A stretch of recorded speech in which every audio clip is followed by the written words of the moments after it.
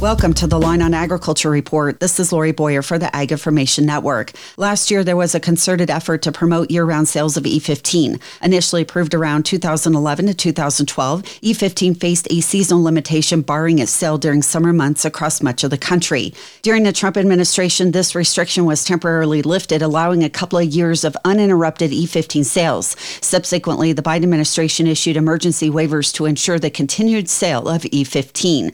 Renewable Fuels Association President and CEO Jeff Cooper. We are still looking for a permanent solution that applies nationwide, all 50 states, and applies year-round. So we have been working very hard to secure that legislative fix. Another approach towards securing year-round sales of E15 involves state and governors petitioning the Environmental Protection Agency for authorization of year-round E15 sales within their respective states. While EPA has been very late in getting around to approving their request, EPA has finally sent the final rule that would grant the request of at least 8 governors to sell E15 in their states. That request has moved forward to the White House for final review, and we are hoping to see that final rule published and implemented here in the next several weeks. The legislative solution is the optimal and preferred approach, according to Cooper. However, there's an alternative route via the states to remove the E15 summer sale barrier once and for all. For the Ag Information Network, I'm Lori Boyer.